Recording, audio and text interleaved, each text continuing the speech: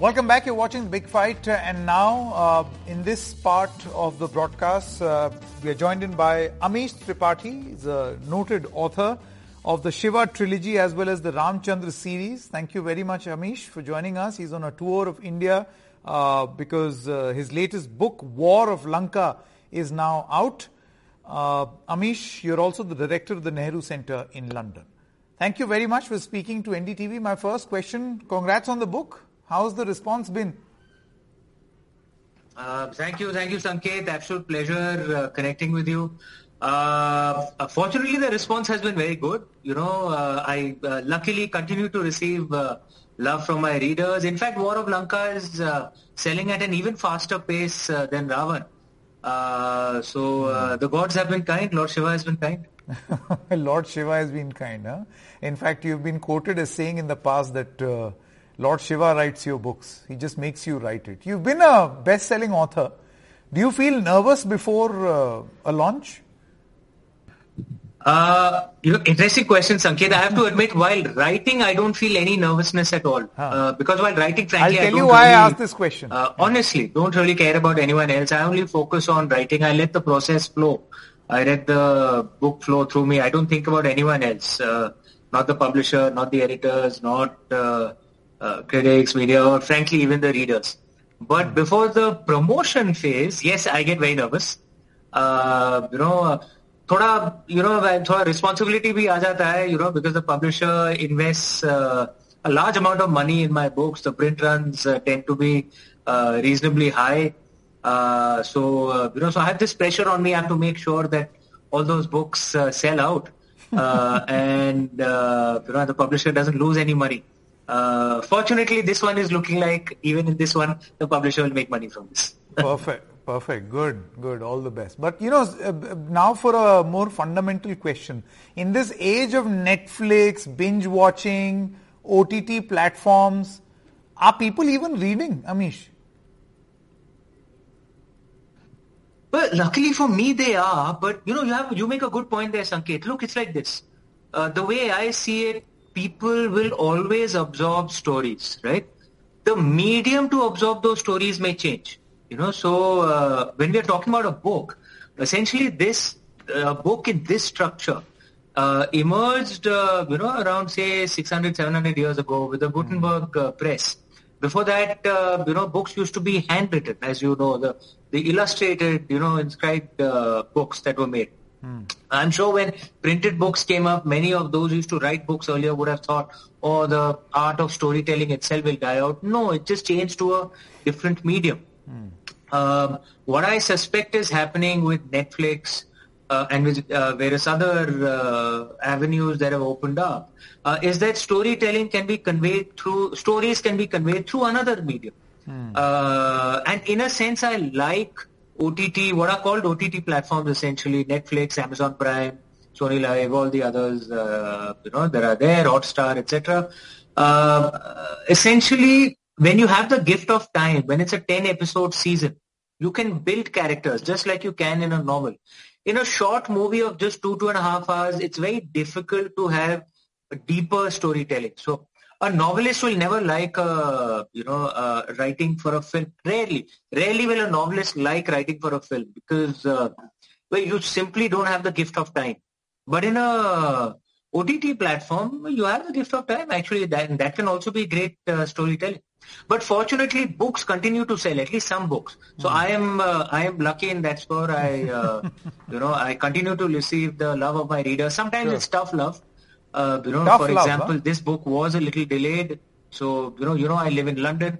There were times when I posted tweets or Instagram posts that I'm cycling at Hyde Park, and I would get scolded in the comments. Why am I wasting time? Go home and write. Get the book out quickly. That was tough love. Well, you earned this for yourself. But Amish, how difficult is it to tell stories that most already know about? You're writing Shiva trilogy, the Ramchandra series. Now, these are stories that people already know about, and everybody has an opinion on it. So how difficult is this process?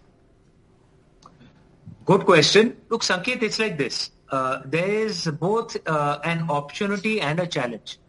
The opportunity is that most Indians, practically all Indians, regardless of religion, caste, class, gender, region, language spoken, practically all Indians never tire of hearing stories of our gods and goddesses, of the Ramayana, Mahabharata and the Puranas. And this has been our way for thousands of years. So people always want to hear these stories. And they want to hear them in different ways, in different perspectives, in different, parts of it, all the way from Bhasa and Kalidasa to modern, and then, of course, in the traditional various versions of the Ramayana, Mahabharata, Puranas. So there is that opportunity. Indians have a natural interest in this for thousands and thousands of years. The challenge is to make sure that you present your interpretation in a respectful manner, so that it appeals. Indians are very comfortable with a different truth, but it must be presented in a respectful manner. And in a sense, you shouldn't.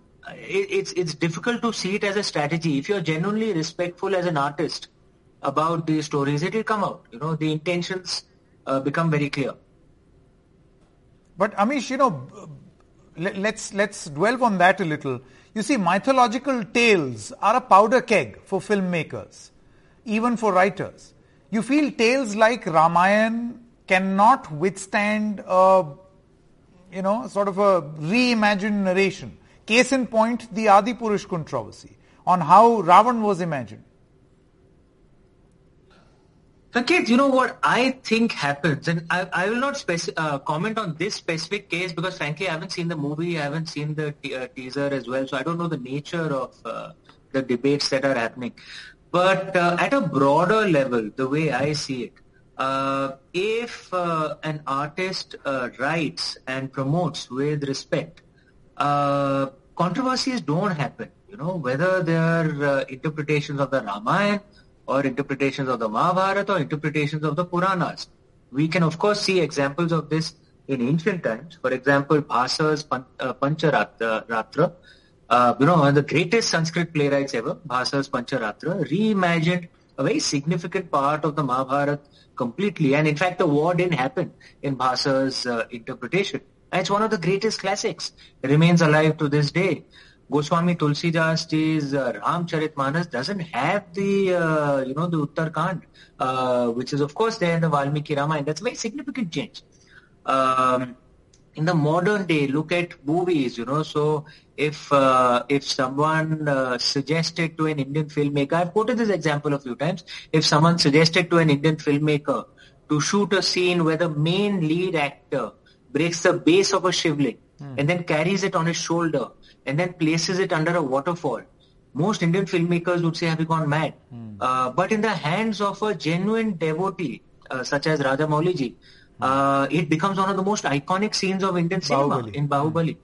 I think Indians have a heart large enough to accept different truths, as long as the intentions are good, as long as it is made with respect. And another example, if I may say so, are my books. My books aren't really secrets.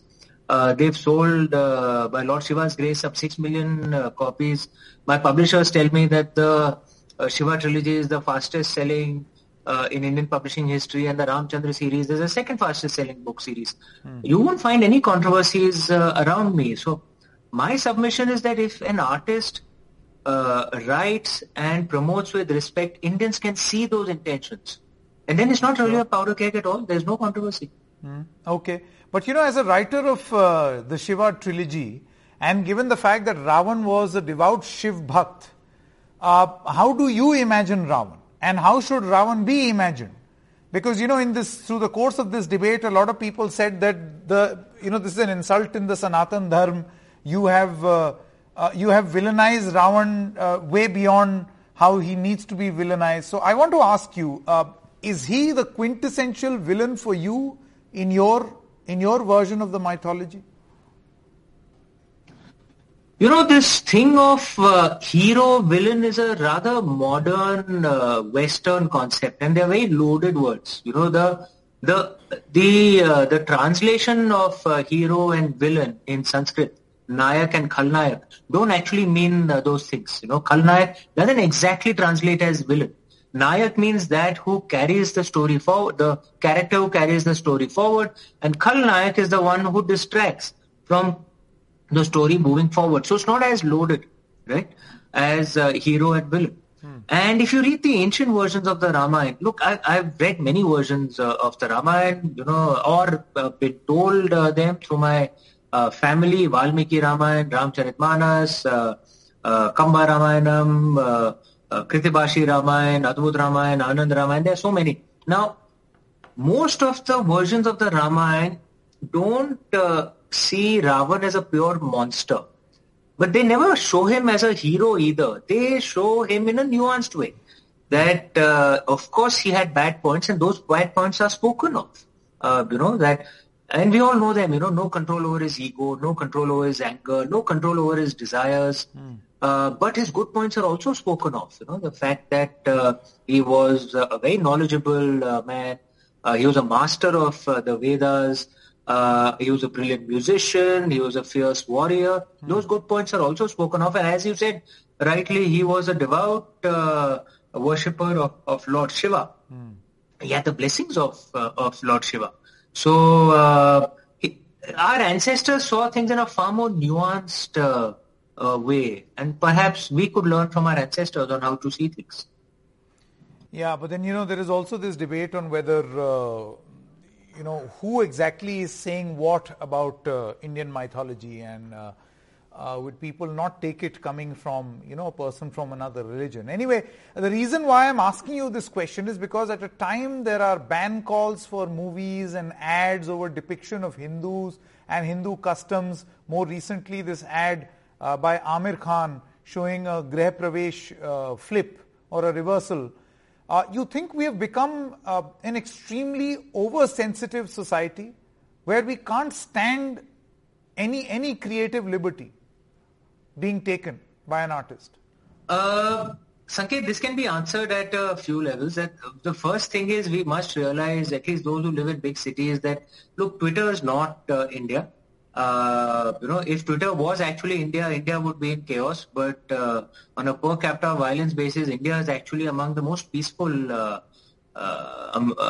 nations on earth on a per capita violence basis. The violent crime rate in New York or Boston is 10 times the violent crime rate in Indian big cities, despite Western police forces being much larger, their court systems being much better. We all know how our court system is, tariq par tariq.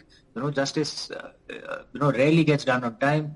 Our police forces are undermanned. So why is our violent crime rate low? Because I suspect most Indians are actually intuitively far more peaceful.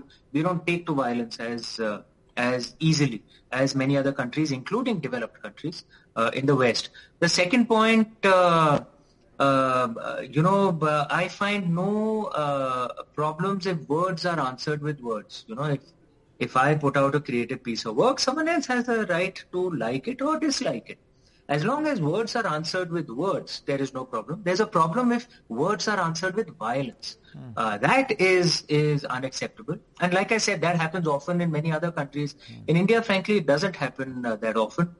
And I think the third thing to speak of is, and this is happening in many democracies across the world, I'm sure you've heard of John Nash's game theory. If there is one or two or a few communities which take offense and respond to words with violence, and many other communities don't do that, they respond to words with words. Then, according to John Nash's game theory, the Nobel Prize-winning John Nash, this is not a stable equilibrium. It can move in one of two directions. Either everyone starts taking offense and responding to words with violence, or nobody takes offense and responds to words only with words. It will move in one of these two directions. This is happening in democracies across the world. Every community, I would hope every community responds to words with words. Words should not be responded to with violence. True. And in that context, the perfect response to an ad should be another ad, or a perfect response to a movie should be another movie. And speaking of that, or every response to a book should be a book. And I want to ask this final question to you, Amish. Do you ever fear that you too could be a victim of cancel culture or moral police, as many of the artists are. I've been in this field for 12 years. I've come out with 10 books. Have you heard any controversy around me? No, right? And luckily for me, I get love and support from people of all sides of the ideological spectrum, all sides of the political spectrum, because I think I speak with pride of our Indian traditions, and I also speak with a liberal, inclusive spirit, because I think our traditions are actually very liberal and inclusive. I see no reason for anyone to whether you like or dislike my books, that's up to you, right? But I see, there has never been a reason for someone to get offended, because I write with respect. And the proof of the pudding is in the eating. I mean, I don't think you would have read any controversy around me. Let's hope it remains that way. But thank you so much and congratulations on your new book. Thank you very much, Amish, for joining us. With that, it's a wrap in this edition. News and updates continue on the other side.